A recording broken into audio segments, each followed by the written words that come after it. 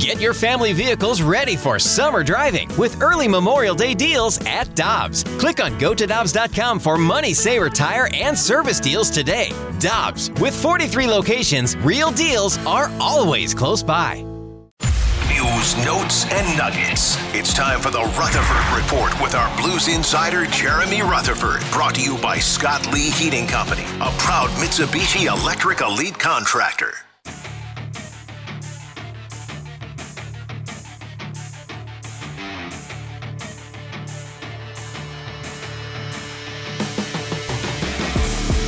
With Jamie Rivers, I'm Anthony Stalter. Let's head to the 101 ESPN Celebrity Line. We're joined by our guy, Jeremy Rutherford, the Blues insider with The Athletic. What's up, JR? Not too much, guys. How you doing? Doing good, especially following that win the other night in Vegas. And, of course, Golden Knights now in town for round 2. Did you have an opportunity to catch up with the former captain of the Blues, Alex Pietrangelo?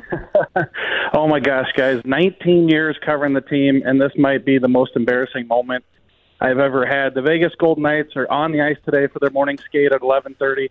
There's about 5 of us, like in the front row, kind of looking into the glass, watching them practice.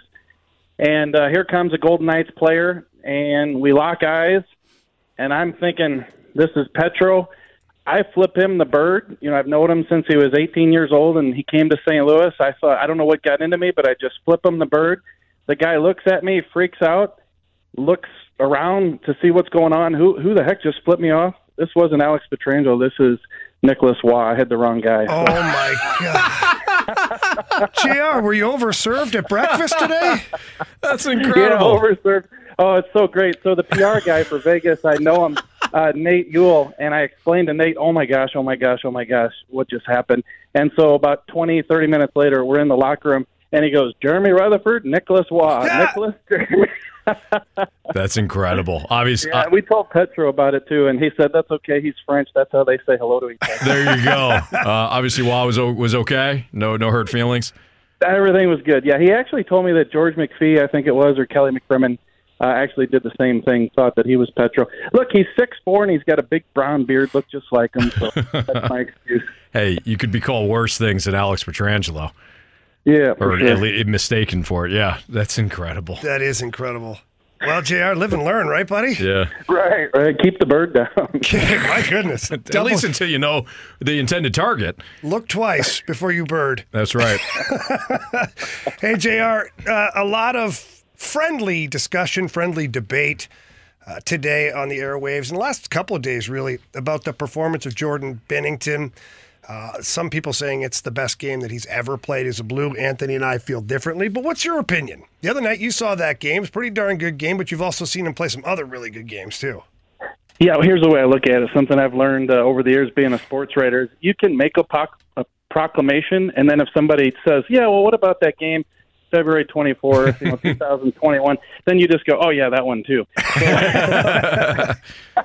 I think in the meantime, like this game the other night, that was just absolutely off the charts. And, so I wrote that this was the best game he's played since Game 7, and obviously you make the case because that's the Game 7 Stanley Cup, so much circumstance on the line there. But I will say, we're in the locker room today, the Vegas locker room, and Barbashev said the same thing. Ivan Barbashev, the former Blue, he said, look, I've seen this guy play a ton of games, and I think that was his best since Game 7. Now, you might be a little biased if you're Barbie, right? Because he got thwarted by Binnington twice the other night, right, Riv?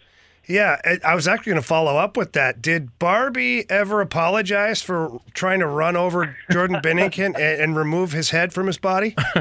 Yeah, we didn't ask him that. We should have, because obviously everybody remembers the play the other night. Probably should have been a penalty. Barbie got away with one there. But maybe he knew how Binnington was going to play the rest of the night, so he just thought he'd get rid of him early. Well, I never said I disagreed with the strategy. I just didn't like it from a Blues fan standpoint, that's all.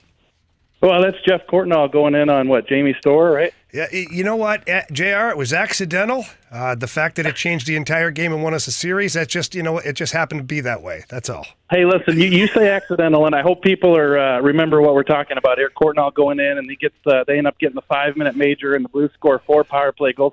I'll never forget calling Kelly Chase about that and talking to Jeff Courtnall, and Kelly Chase goes, Courts, statute of limitations, just tell him you meant to do it on purpose. Come on, buddy. Enough time's passed. What are you going to get, a Department of Player Safety? Well, let me take you behind the curtain a little bit on that one, JR, since we're on the topic. And let me give backstory on this for maybe some people who have no idea what we're talking about. I think it was 1998. We're playing the LA Kings in the playoffs, the first round. We're up 3-0 in the series, but we're down, I believe, 3-0 in the game. Jamie Storr had been playing unbelievable for the LA Kings. So Jeff Courtnall told a certain player, hey, dump it in. I'm going to run the goalie. And so the puck got... Allegedly. No. Statute of limitations says I can tell the story the way it went down. And puck got dumped in, and Courts just made sure to, brush up very firmly against Jamie Storr.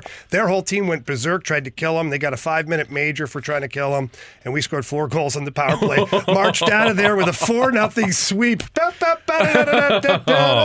Oh, yeah. And Riv, wasn't Russ Courtnall playing for the Kings? He didn't talk to Jeff after the game. I think they passed each other and didn't talk. He told him not now, later. I don't blame him. I'm done with this. Yeah, so that was a playoff game where the goalie got taken out of play. It's amazing. You tell that story that way. We're all laughing, yucking it up. And, of course, when Binnington was taken out against Colorado, it's like, you know what? This is a travesty against hockey. It's ridiculous. Well, Anthony, that's the way it works. Yeah. No, I know. That's why I'm just I'm saying facts. I'm saying facts right now. Jeremy Rutherford joining us right now on the Fast Line on 101 ESPN.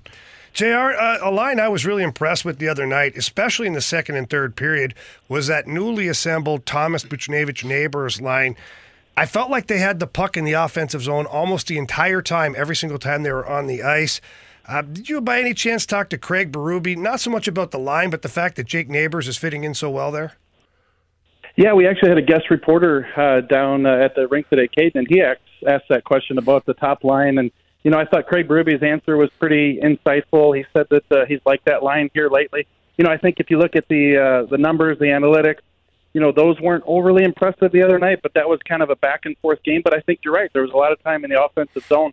And what Craig Berube told the guest reporter today, Caden, he said, I think having Neighbors on that line and having that presence in front of the net is allowing Booch and Thomas to kind of do their thing.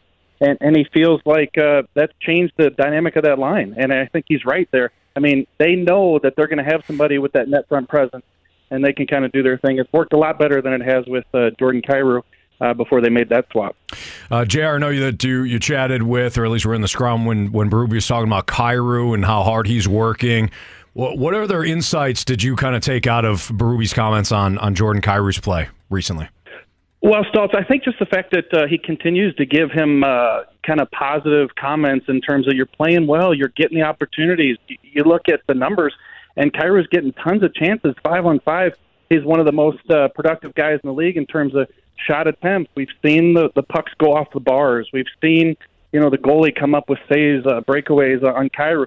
Overall, Craig Berube said, I like his game. I think his reload, his tracking, his getting back to the D zone is a lot better this year. But the pucks just aren't going in for him. And he said, just keep doing what you're doing, brother. It's going to happen. And I know it's cliche, but Craig Berube reiterated, once one of them goes in, 8 of them are going to go in. So I think that's the way they're looking at it right now with Jordan Kyrou. JR, the same lineup as last game and the game before. Up front at least, did anybody ask Craig Berube about plans for Jacob Verana or what the young man could be doing to get back in the lineup? He wasn't brought up today, but I think just in talking to or listening to Craig Berube's comments about that situation in the last week, so, they just want him to work. And, I'll be honest with you, I think Verana had some comments the other day in the Post-Dispatch where he said that I can only control what I can control. And to me, I kind of read those comments and thought to myself, but you're not when you're in the lineup. I don't want to pick on one player, but I can see what the coaching staff sees, Riv. When you're making kind of hope-for plays, you're getting into the zone and, backhanding a pass into a tough, area, that's just not the style of play that they want right now. And also, he says that they need more work out of him. If he's not the one who's trying to score a goal, if you're the forechecker, get in, be the second forechecker. I've heard you say that as well. I don't think they're getting that from him right now. They are getting it from other guys. Hey, listen, guys, it says a lot when you talk about the guy we just mentioned, Jake Neighbors, doing all the right things. Look, if he can do it, they want to see it out of the other guys. Verana's going to have to do it before he gets back in the lineup. JR, great stuff as always. Have a good rest of your week. We'll check back next week. All right, I'm flipping you guys off right now. All right, thank you. Yeah, at least you know it's us. Yeah, that was Marshy, JR.